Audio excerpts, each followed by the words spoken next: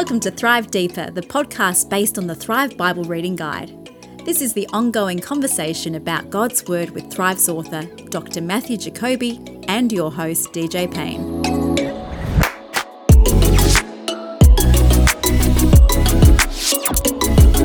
G'day and welcome to episode 66 of Thrive Deeper.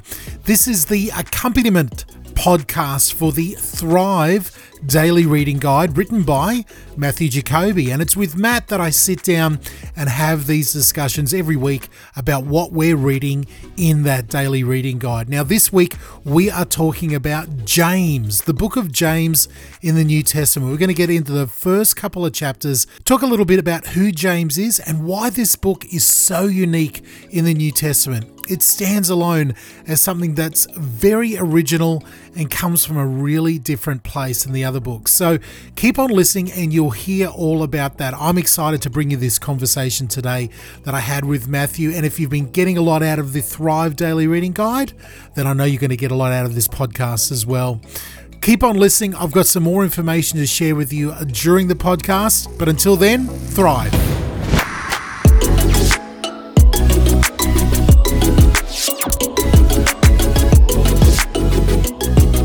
Now, can you believe it, Matt? It is September already.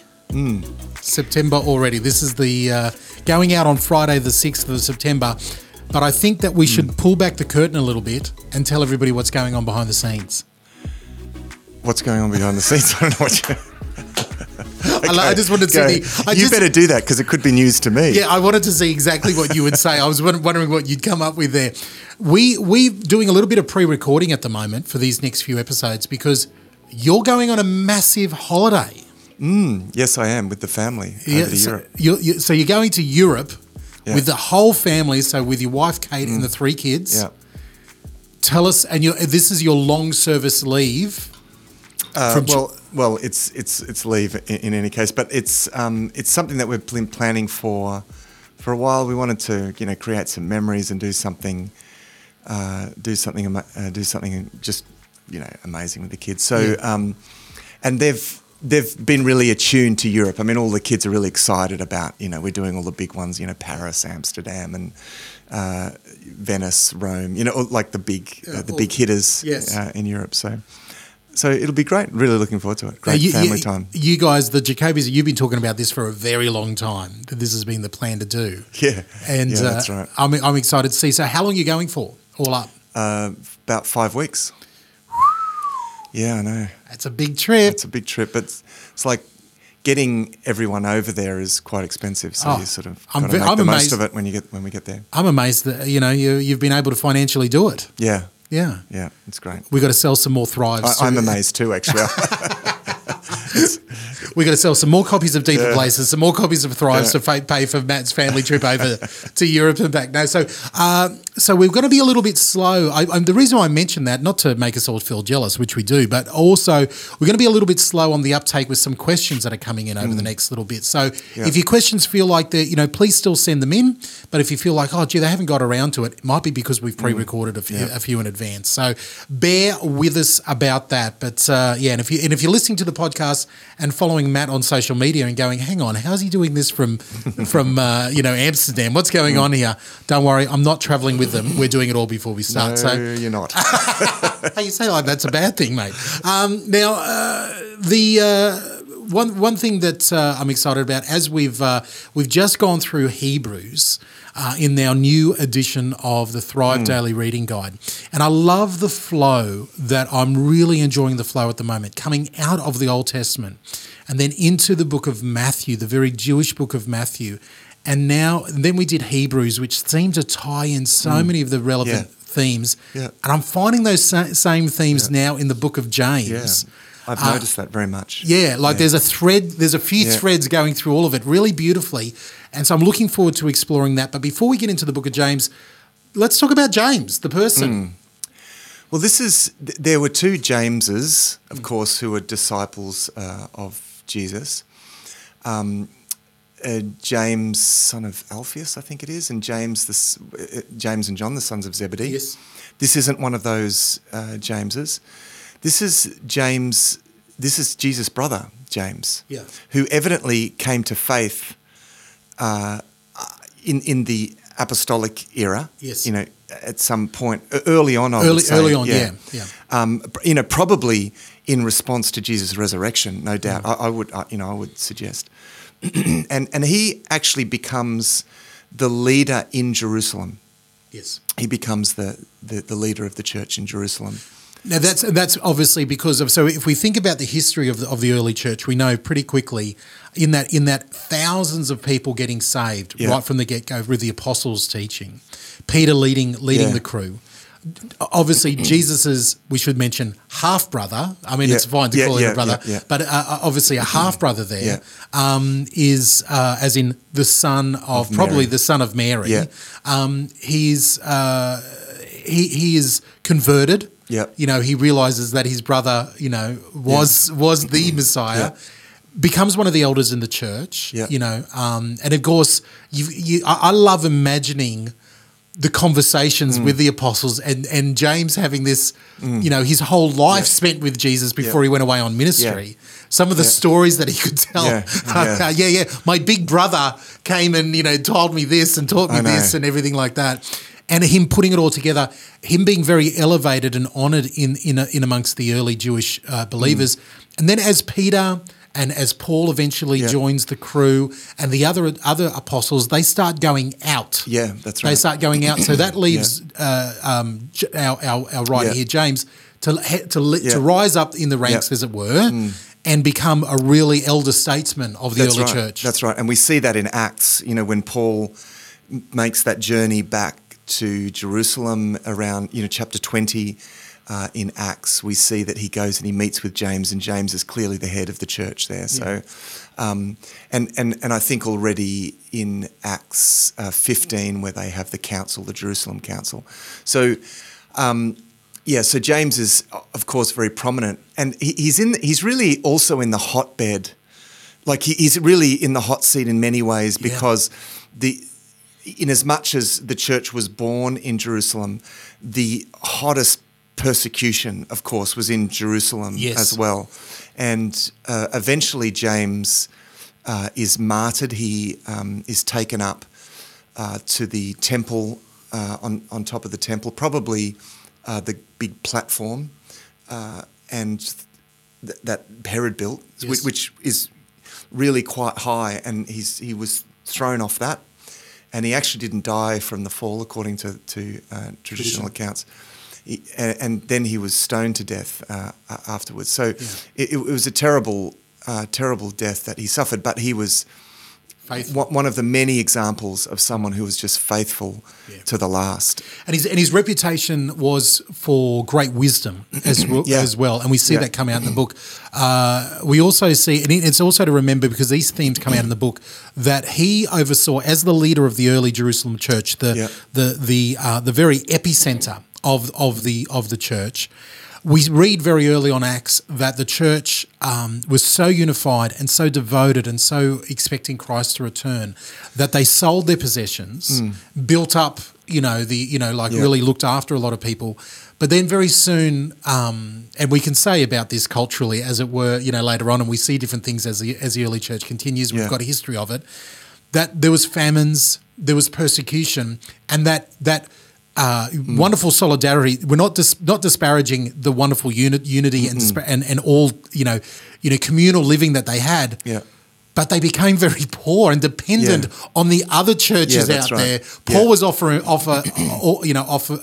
very often raising money and getting offerings for the church back in Jerusalem, because James is like, we've got a large crowd here. Yeah. They've sold everything. We've got to look after a lot of widows and orphans here. It's really, really hard. Yeah. So he's got a lot of wisdom about that as well. Yeah, that's right. So, and they were facing hard times. They were facing, as I said, opposition.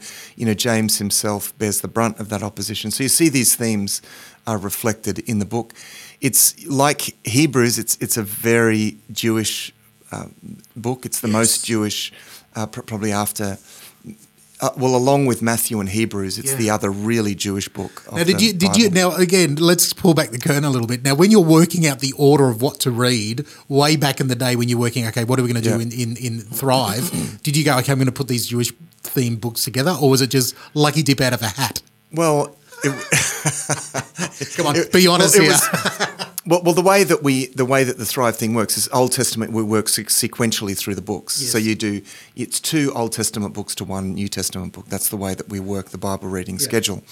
And so the Old Testament books you'll do maybe Genesis, Exodus, and then you'll come to a New Testament book. And like let's say you come to Romans, and then you go back to Leviticus, Numbers, Deuteronomy, and then when you go back, we'll go Corinthians. So we'll follow the letters through. But we every now and again we put a gospel in there, because we tried to separate the 4 gospels so that every now and again we come back to a gospel, as opposed to reading them all in a row. But the placement of the Gospel of Matthew, there was an element of arbitrariness to the placement of the Gospel of Matthew.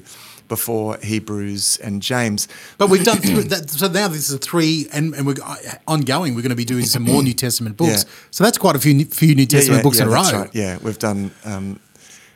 I'm not sure how that's happened, actually. Well, I'm loving it. However it happened, I'm absolutely loving. One last thing to say about James, the elder in the early church of Jerusalem here and the half-brother of Jesus, is that his name wasn't James. If we look into the old writing, isn't it like Jacob or Jacob basically? Yeah, that's right. Yeah, so it's sort of a Greek, like a kind of a Greek version. I mean, I guess names are difficult in Scripture because they're like Paul and Saul and so. But even in Greek, and I'm just looking at the Greek here, as you say this, Iacobos. So well, very similar to your last name. A theory that I heard with James. This is from King James. Yes, that King James wanted to be in the Bible, and so they just force it in there. They force it in there. I think there is perhaps some connection between James and Jacob historically. I just don't know what that is. Yeah, same here. And I imagine, again, I just imagine these scenes, and this is what I'm hoping we get in heaven one day. We get to watch or experience Jesus' life that we don't see in the Testaments here. Well, of course, I mean, it's the same with the name Yeshua. Jesus is basically Joshua. Yes.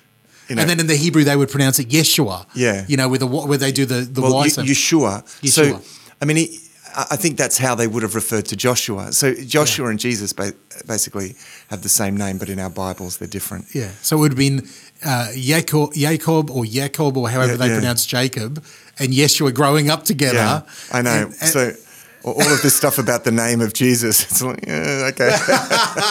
You know what? It's all about the heart and the intent of the heart. Yeah. So as we go through this, we'll call him James, the writer. Yeah. We understand that anybody who's really particular about the language will be cringing at that. Him Jacob. But we understand. So that's the person, and I'm so excited. So they say that this was probably one of the earlier letters to the churches. Yeah. Possibly, it is difficult to know.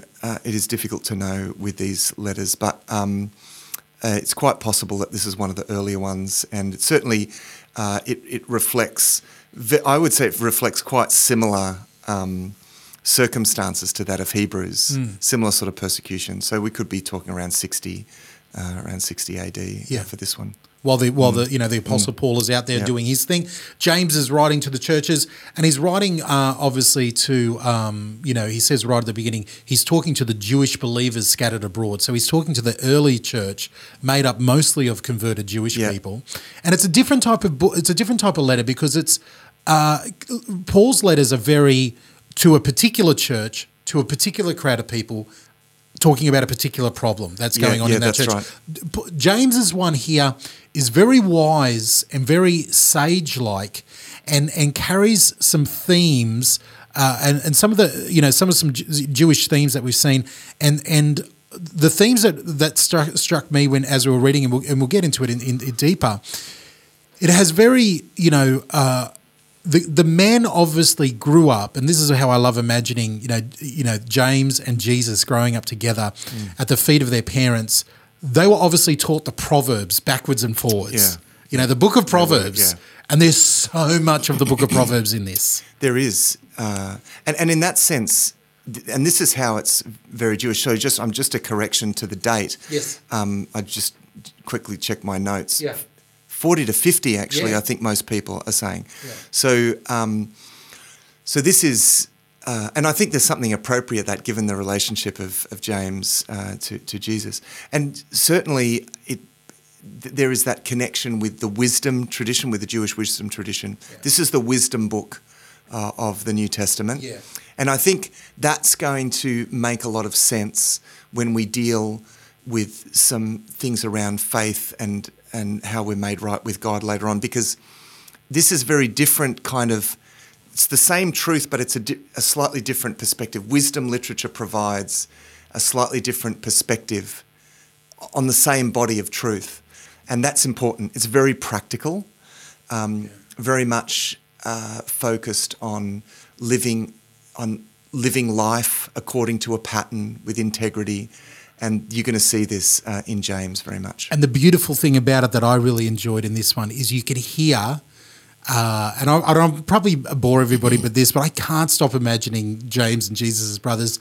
And I hear, even though James doesn't talk about it himself in this book at all, he does not use that as any credibility or anything like that. He talks about Jesus as the Lord and Saviour, but he weaves in the wisdom of Jesus. He weaves in the wisdom of his half-brother, especially these echoes of the Sermon of the Mount. There is, so absolutely. much through this. Yeah.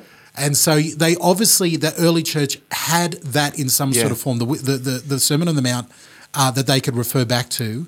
And he is using both, he's like weaving Proverbs, the Sermon of the Mount, and the experience of the early church together in this beautiful book. And that's an interesting point, because this is well before the Gospels are written. It's still going to be, maybe decades before the Gospels are written, maybe, 2 to 4 decades before the Gospels are going to be written. So, but the themes and the allusions here are so clear that clearly this material is getting around in some form in these earliest times. So I think that gives us a bit of a clue to the Gospels coming together, and the fact that the Gospels aren't just reading something back, but that even at this early stage you have these memories, I should say, floating around. Yeah. And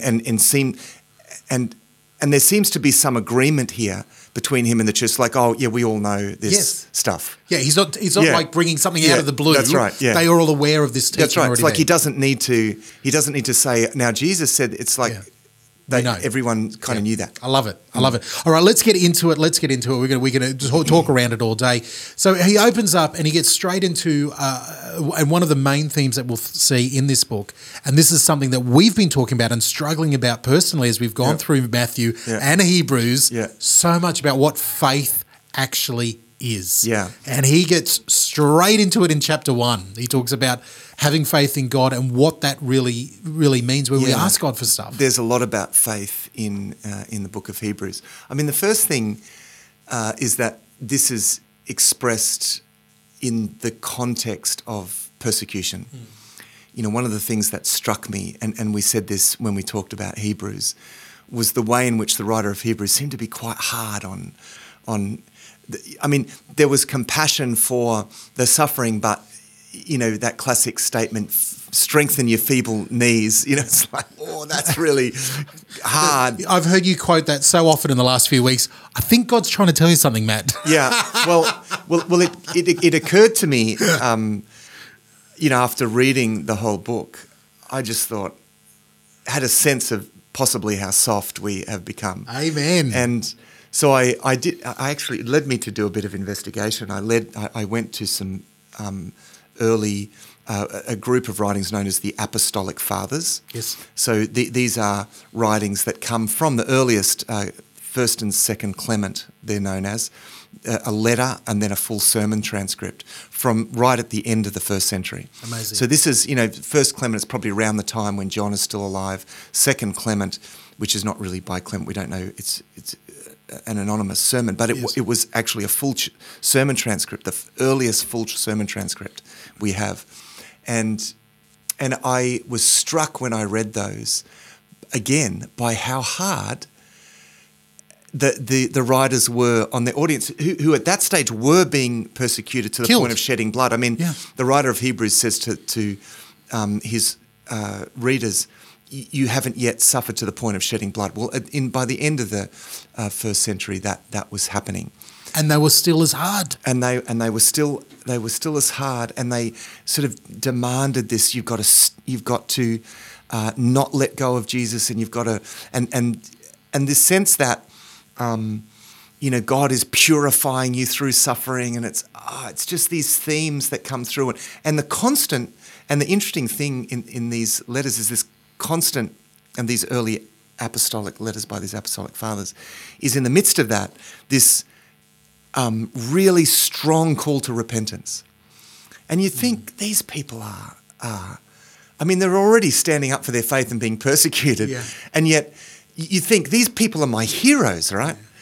And yet the heavy call for repentance in these letters, and I thought, if these people need to repent, how much more do I?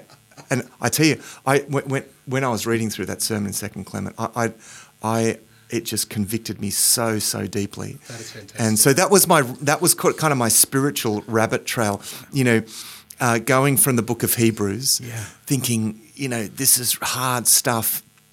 I need to get out of my culture and read some stuff in other places and going to this early church period. So this is the period, this is the earlier stages. It's even earlier than that. It's even earlier stages.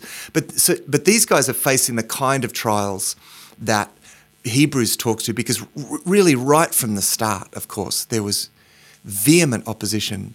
Mostly from the Jews. Yeah, mostly from the Jews in Jerusalem. And that's difficult because, particularly for Jewish believers, that involves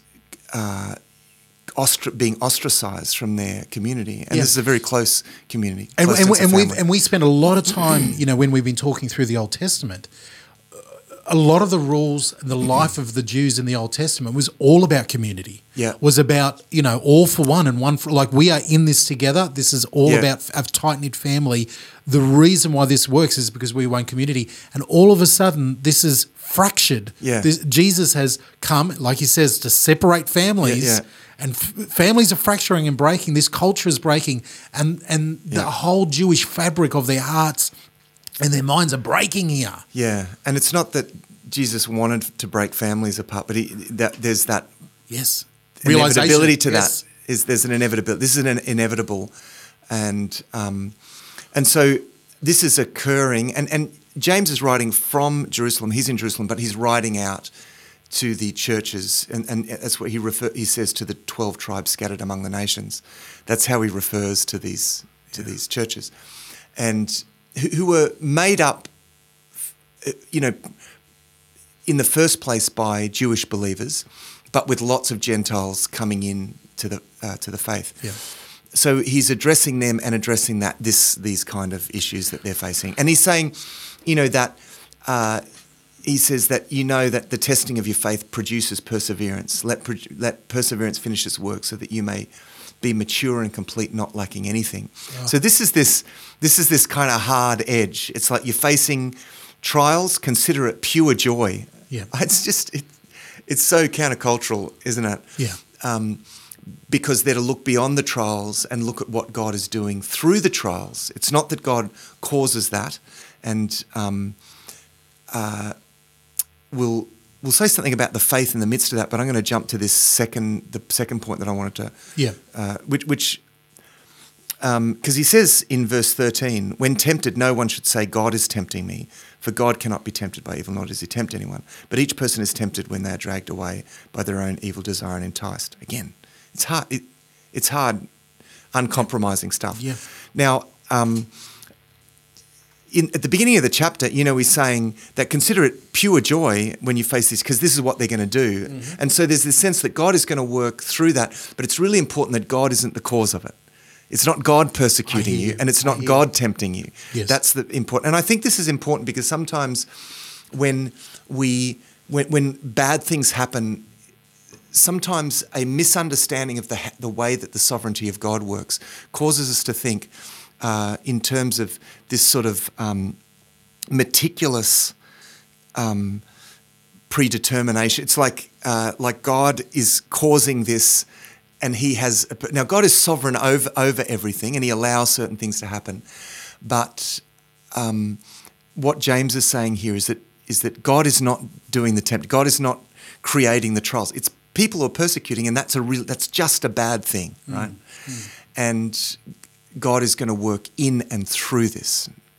That's the difference. So I think that's important, because when we go through trials, we say, well, there must be a reason for it. Well, I mean, I think first of all, it's important that we recognise that there's nothing rational about the state of the human heart and about the way that the world is and the bad things that happen, from natural things. There's a sense of chaos, that the world has fallen into chaos. We live in a fallen world. So there's nothing rational really about that. God doesn't want that. But this is where the sovereignty of God comes in. God works all things for the good of those who love Him. It's a beautiful balance. All right, we'll take a break and we're going to get into it. And faith is one of the big things. And we just, even in that chapter 1, verse 4, as so many of the epistles do, and James does so beautifully here, I think that pretty much sums up the theme of the book, that your faith will grow once it's been tested and you become to full maturity. It's all about completeness and maturity. He wants the church, especially this early church, to be mature, complete, not perfect. Some translations will say perfect. It's not perfect as in perfection without sin. Yeah. It's perfect in their understanding and in their relationship with God and the maturity there. All right, let's take a break and we'll get right into it. You're with DJ and Matt for Thrive Deeper.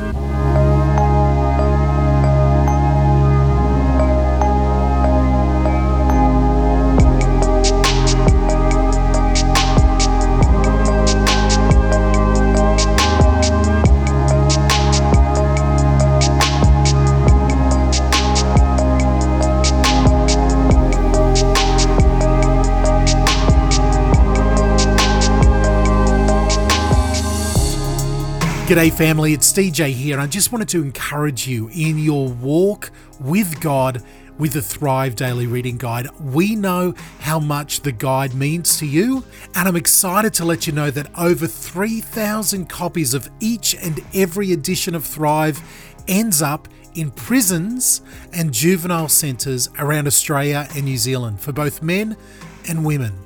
The demand for the Thrive Daily Reading Guide is so strong that we can barely keep up with it. So we're asking you to get on board with us. For just $16 per year, you can sponsor not just 1 or 2, but 4 copies of each and every edition of Thrive. And these will be distributed through the Prison Chaplaincy Network into prisons and juvenile centres around Australia and New Zealand. Now, we've received a note here from a prisoner, and she wanted to let us know how much the copies mean to her of Thrive Deeper that she gets. She says, I spent nearly 2 years at the blank Women's Correctional Centre awaiting a trial on fraud charges. I began reading Thrive pretty much as soon as I got in there. Now, as a 52-year-old middle-class white woman with no previous criminal record, prison was a terrifying place. But reading Thrive, and my Bible of course, brought me to the feet of Jesus, where I finally surrendered to Him.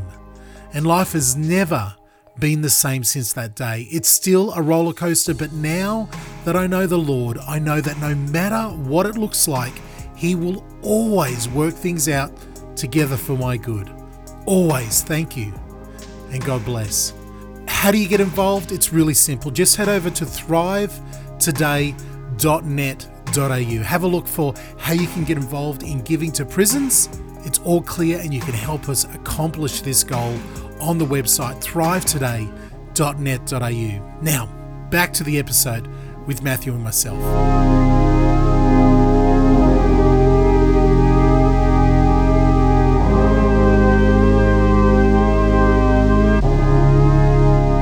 You're listening to Thrive Deeper, episode 66, and we're in the book of James, chapter 1, and we've given you the introduction around what's happening. Now, let's actually get into some of the teaching here. Matt, you alluded to verses 5 and 6 there, right at the beginning, where he talks about, first off, he makes the great statement, setting this book in the wisdom literature of the Bible. Yeah. If you need wisdom, ask our generous God, and He will give it to you. He will not rebuke you for asking. But then he gets into the area of faith, one of the major themes here. When you ask Him, be sure that your faith is in God alone. Do not waver, For a person with divided loyalty is unsettled as a wave of the sea that is blown and tossed by the wind. Such people should not expect to receive anything from the Lord. Their loyalty is divided between God and the world, and they are unstable in everything they do. That's an interesting... that translation is an interesting interpretation of the text. That's the New Living Translation. Yeah, which is a great dynamic translation. Yes. That does interpret the meaning of the text to some, and I think in most cases it does a great job. And I think I think it does a great job there in a slightly more. This is the NIV says, but when you ask, you must believe and not doubt. Yeah. Because the one who doubts is like a wave of the sea. Now it's interesting. The word doubt here. It's an interesting word. It's diakrino, which is like it has this sense of kind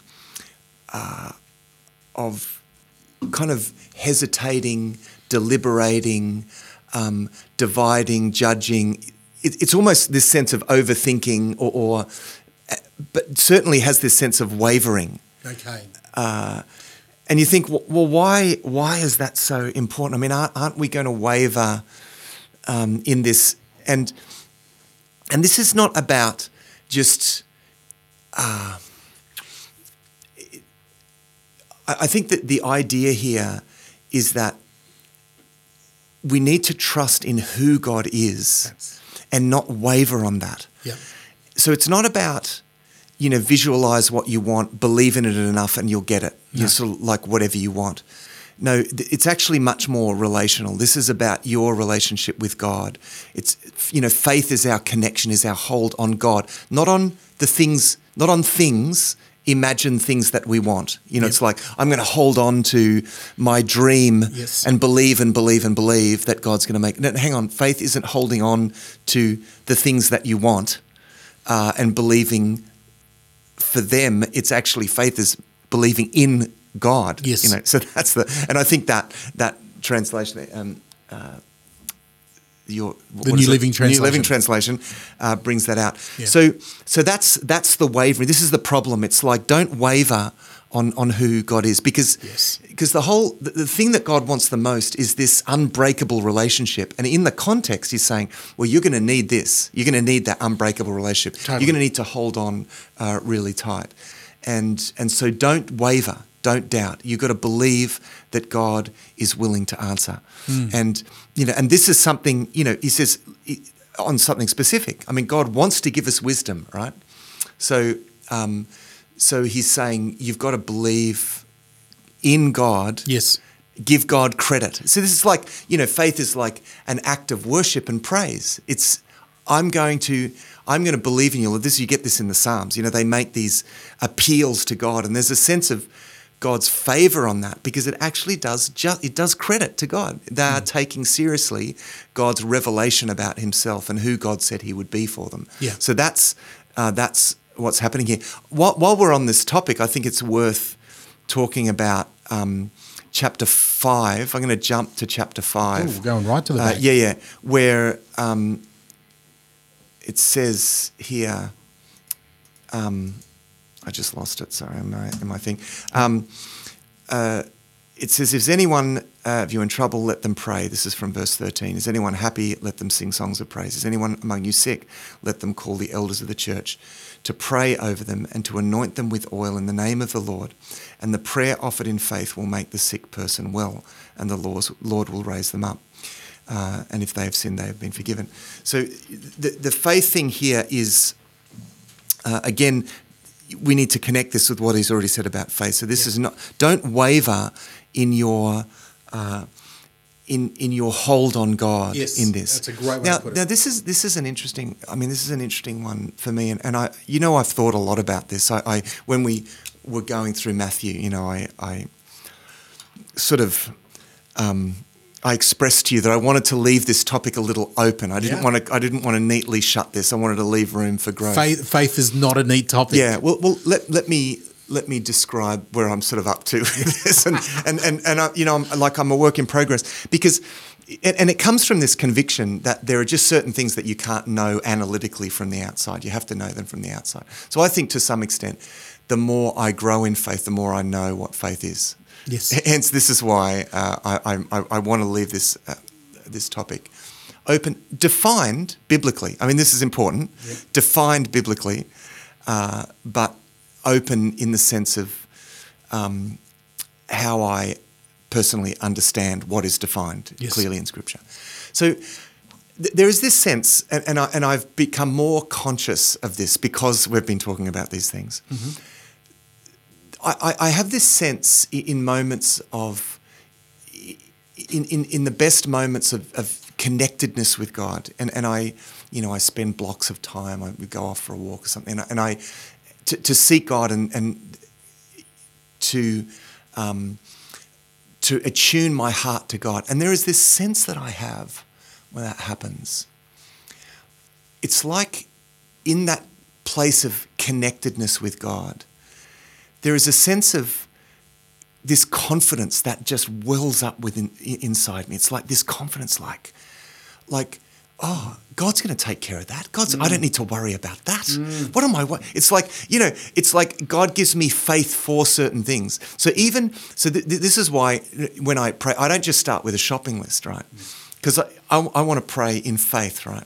And so, and I want, as Paul says, I want to pray in the Spirit on all occasions, he says. So, so it's like beginning by, a little like the Lord Prayer starts. Our Father which art in heaven, hallowed be your name. So it's looking for that. Let's connect with who God is first. And so, but it's interesting, I've noted that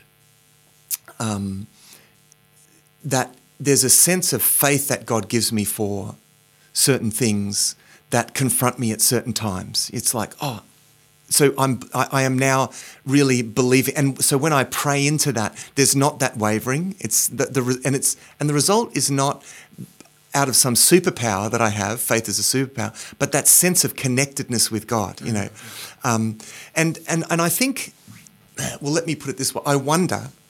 I'm going to be cautious about this. I wonder here where because there are times. There are times when I have prayed for things that I'm not sure exactly what God wants to do here, and then there are times when I've prayed into things and in that sense of connection, it's like God has given me faith for that. There's a sense of that faith has welled up in my heart for a particular thing, and so there's a sense of dependence on God for even what he wants to do in that moment. It's like I'm not presuming that God is always going to do things in this certain way and in this certain timing. But I find in those moments that when God wants to do a particular thing in a particular way, he will give me faith to pray into that thing in a particular way. Do you see what I'm saying? I see what you're saying. So it's allowing for particularity of circumstances, because otherwise it's like one rule fits every circumstance. And I'm not sure if that's particularly wise if we're talking about wisdom. I think there's still a sense of, okay, well, what? Because I know that there are some people that would want to say, no.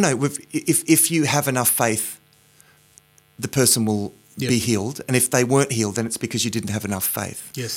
Well, I just don't think they're the only two options. I don't want to discount the fact that, sometimes, okay, maybe I don't have enough faith, but I want to allow for the fact that, because at the end of the day, we're all dying and we're not, no one's ever perfectly healed until the resurrection, right? And that's it. And the other factor here that I think, I imagine, what James and Paul and the other apostles would say to us if we were having this conversation and they were here. And for them, and I think this comes very loudly through, and this will be a theme that we go through with James, and we've already said it, you've already said it, we can have, it's those little other words that we use next to faith. We can have faith for something. We can have faith, to all these different things, but the faith in is the most important thing. It's a faith in our God. It's a faith in our Father for him to do what is best. And it sounds so trite, we just say it, but as we move in that relationship, and I think this is what James is saying, that we become secure and anchored in that relationship, and we are confident that, you know, he will do what he wants to do. And sometimes when we're living harmoniously, the Spirit will inform us or lead us to believe, you know, that he will do this certain thing. Yeah. You know. Yeah, and I think that is the most, that's like the foundation of everything that we're saying. I suppose what I want to do is just go a step further because I don't want this to be, you know, otherwise we're always, oh, God, just do whatever you want to do. It's it's not. It's not that, because you don't like. Okay, I'll bring it back to a relationship that I have with my sons. Yeah. Okay. So as the father of my children, this just happened the other day. We were exploring somewhere and we climbed up on something, and my youngest one was like, having a hard time getting down, and I said, "Just jump, I'll catch you." Yeah. And he was wavering in his faith because he was like, "Oh," and the brothers, my other two, are standing there going, "Dad's going to catch you. We've been here. Yeah. We know this. Yeah. You'll be fine, mate. Just jump." Yeah. He had to get to that point of faith and in the relationship with me and look at me. I said, "Stop looking around, look straight at me and just lean over and go." Yeah. And he was fine, of course. Yeah. But it really was for me an illustration of what faith is when it comes to God. Good. That's great. That it's not just me going, my son Judah didn't sit there and go, "Oh, whatever you want, Dad," and just throw himself off. He wrestled with it. Yeah. He struggled with it. But then he got there and went, no, I do trust you. I'm going over. Yeah.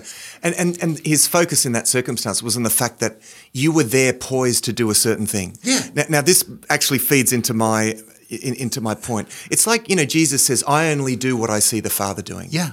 So I think my point about faith, that when God wants to do something, he gives me faith to pray into that thing, to be a part of what he wants to do. Amen.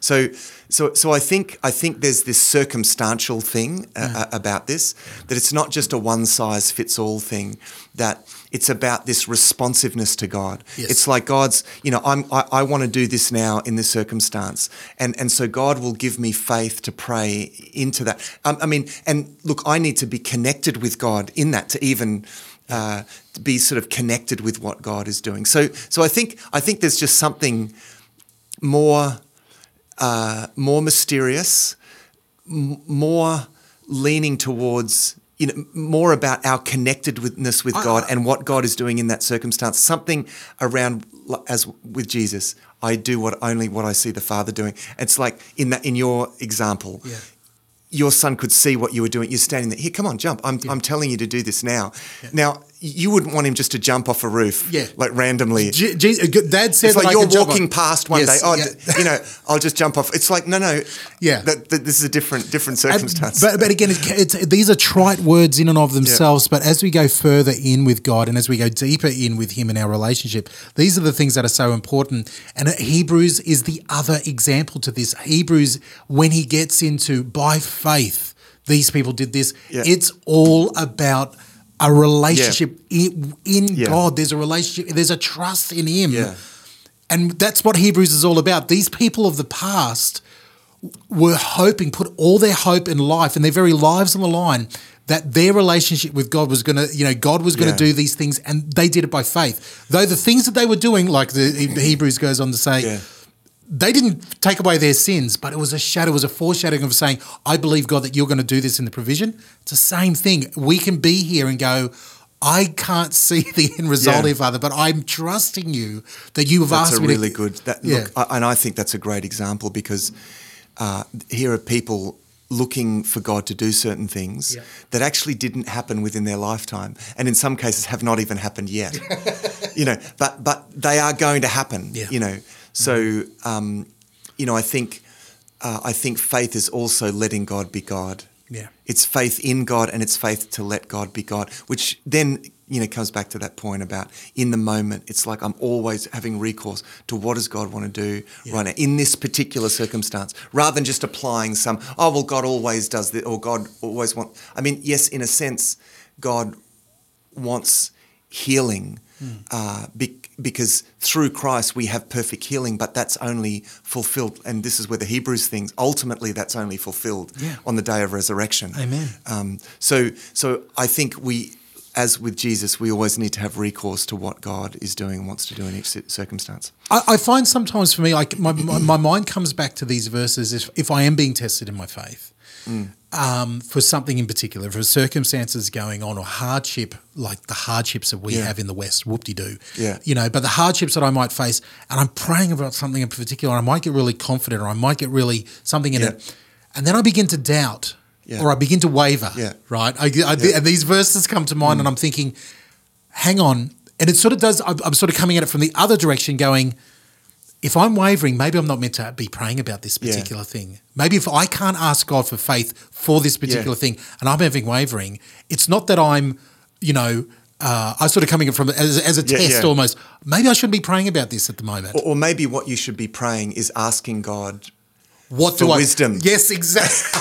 About that circumstance. Exactly. It's like, God, give me the right perspective on this circumstance. Yes. Like first. Yes. And then so that you can be praying with the Spirit. It's like, okay, rather than jump in and pray for that, okay, let me just, God, what are you doing in here? Yeah. Are you talking to me? Yes. Because otherwise it's like God is saying, like we're praying into it, God, change this circumstance. And God's saying, I've been trying to talk to you through that circumstance for like weeks and you haven't been listening to me because you've been too busy saying, take away the circumstance, take away the circumstance, take away the circumstance. Not only take away the circumstance, but I believe that I've got faith that you're going to do. And he's like, it's almost like drowning the voice out. Yeah. It's like this, almost this sort of pretended faith that just, it just holds on to a certain change. It's like God's saying, no, can you just listen to what I'm saying to you in this circumstance? And James echoes Hebrews here, and we see it time and time again with Jesus. It's that expectation. If we come to him with an expectation for him to do anything other than what he wants to do, we leave disappointed. We leave crushed. That's right. And I think the faith thing applies, the faith theme is so prevalent throughout this letter, and I've quoted right from the end, but everything in between. Because he goes on to talk about listening and doing. And this also is an expression of faith. There's this sense of, okay, so you've read this and you've heard this. Do you trust me enough to actually do that in every circumstance to do the right thing? Oh. Do you trust me enough? And that actually takes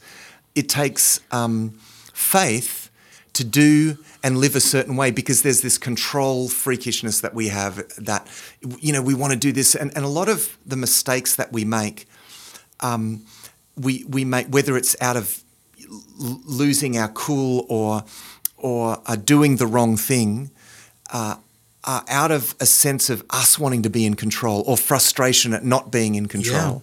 Yeah. And so faith actually puts us in a place of peace that allows us to live with integrity. It's like, unless you are in that place of faith with God, you actually can't really live with integrity, and you're going to be more vulnerable to temptation, because you're in the midst. You're already being tempted because you're in the midst of this. I'm trying to control things and change my own circumstance, and I'm frustrated that I can't. And that whole demeanor, that whole way of existing, is already outside of faith.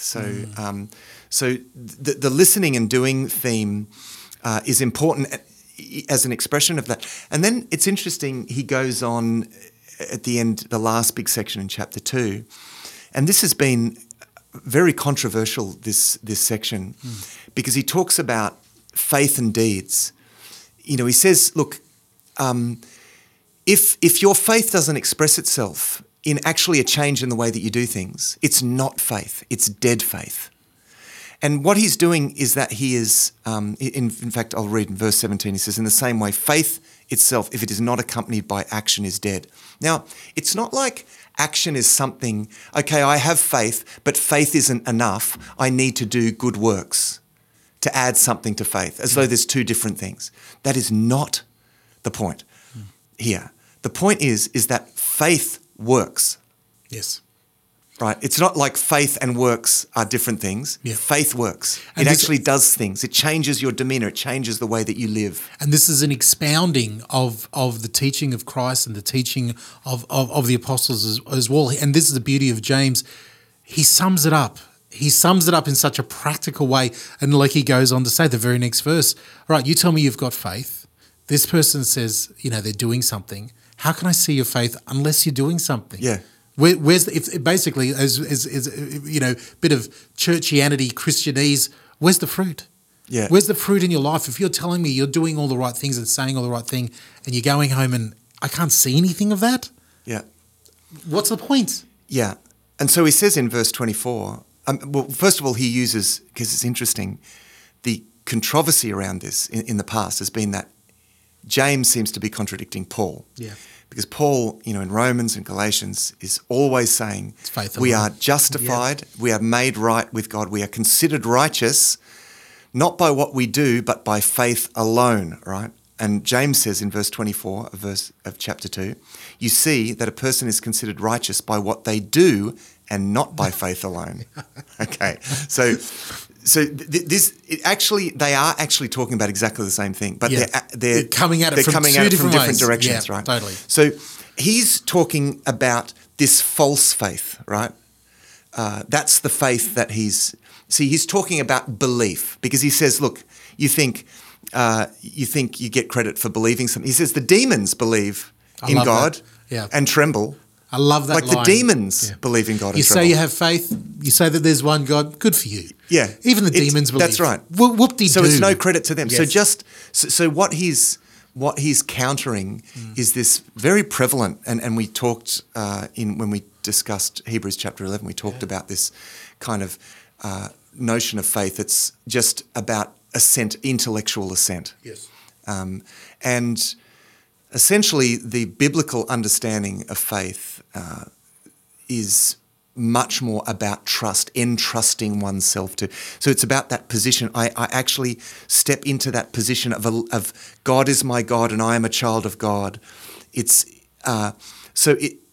something much more than just intellectual assent. So what James is saying is that when you put yourself into that hands of God, you actually naturally live differently. Yeah. So again, it's not that, okay, yes, you've got to believe, but you've got to do good works as well. So, I've got to rush off and do good works so that somehow I make my faith authentic. No.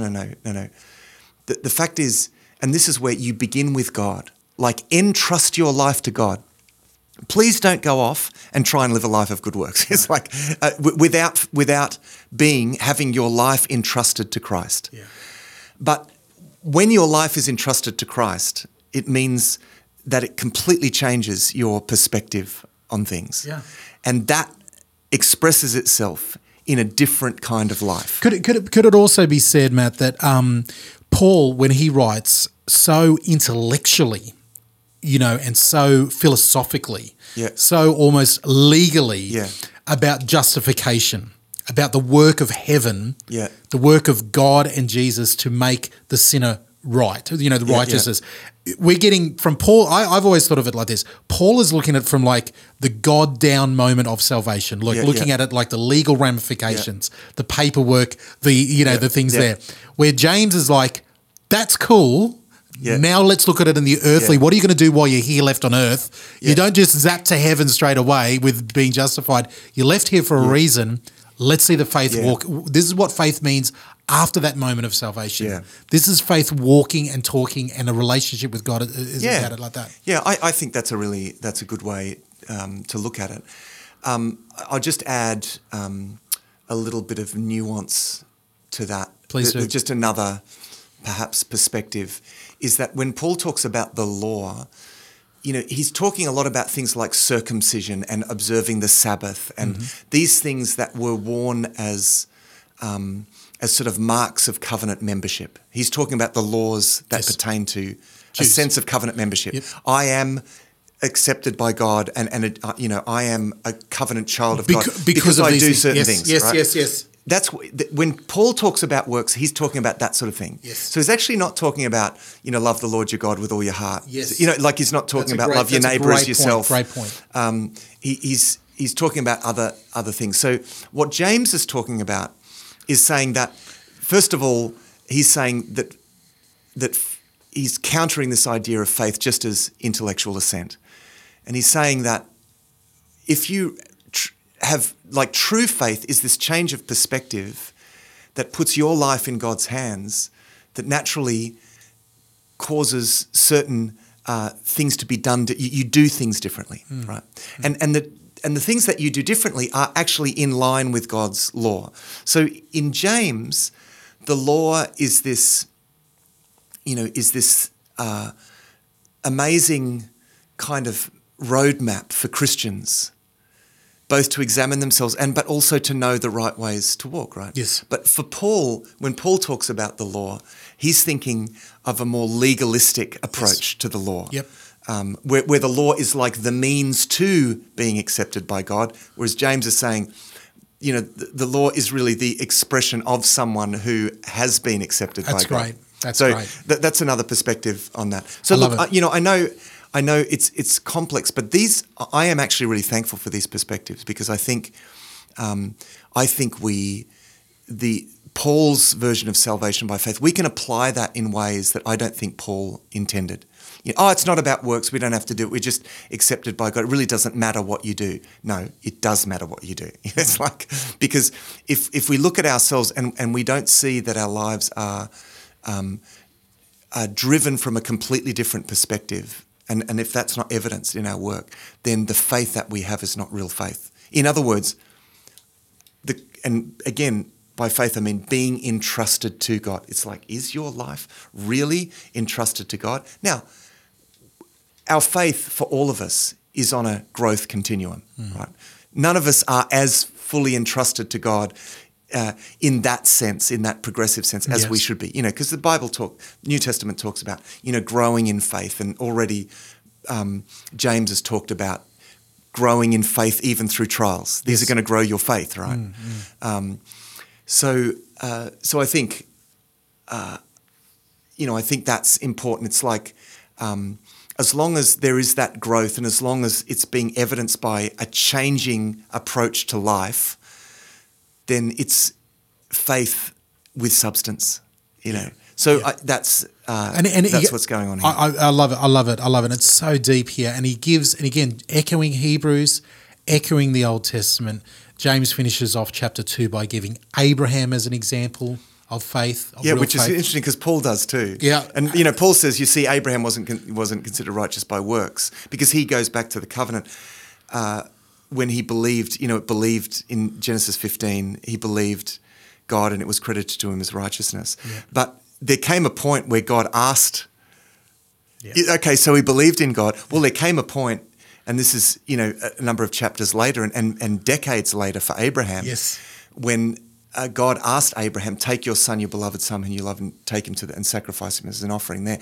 And, as the writer of Hebrews says in Hebrews 11, Abraham reasons, well, I don't know how this is going to work out, but I'm going to do what God says and leave the outcome to God in perhaps the hope that maybe God was going to raise him up or something. Yeah. There's a lot of other things to say about the Abraham and Isaac narrative, including the fact that in the ancient Near East, child sacrifice was seen as the highest form of loyalty to the gods.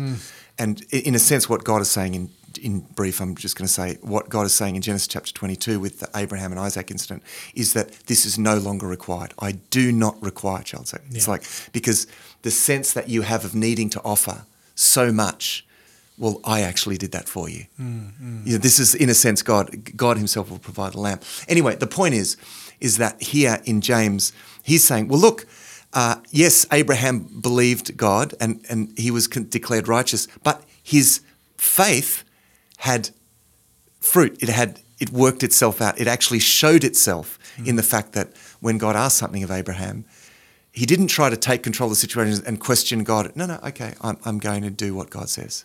Yeah, and then on the other side of it, he closes off with, again, same as Hebrews, and this is obviously echoing around the early church with some of the people who were getting saved. Rahab the prostitute, another example. He says, he says, she did this, she hid the, and it's like, wowee, you've got Abraham, the father of the faith, the father of the Jewish race there, and then on the other hand, this Rahab the prostitute, total foreigner. Both of them are examples of faith. Yep. This is what it means to walk with God. Yeah. Oh, great fantastic. Stuff. Yeah, James chapter 2. All right, now as we wrap up, we've run out of time for this episode. As we go into the next couple of chapters there, we've already got a whole bunch of themes running in our minds here.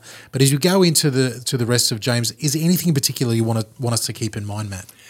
Let it be built on this foundation that everything comes down. The thing that God wants the most is our faith. It's our connection with him.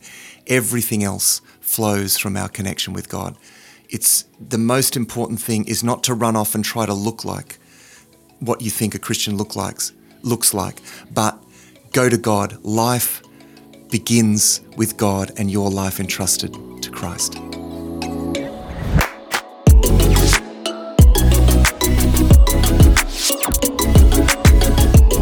Episode 66 in the can. Thank you so much for being a part of it. We've covered the beginning of the book of James, a little bit of the introduction, what makes this book so special, and getting into chapters 1 and 2. Please continue the journey with us. Keep reading that Thrive and downloading the episodes. But if you would love to get involved with our prison ministry and be part of supporting prison chaplaincy with our copies of the Thrive Daily Reading Guide, please head over to thrivetoday.net.au. That's thrivetoday.net.au. While you're there, you can shoot us a question, you can find old episodes, and there's lots of other ways that you can contact us and support our little ministry here. Well, thank you so much for downloading and listening. Please share this with a friend, and we'll see you back here next week for another edition of Thrive Deeper.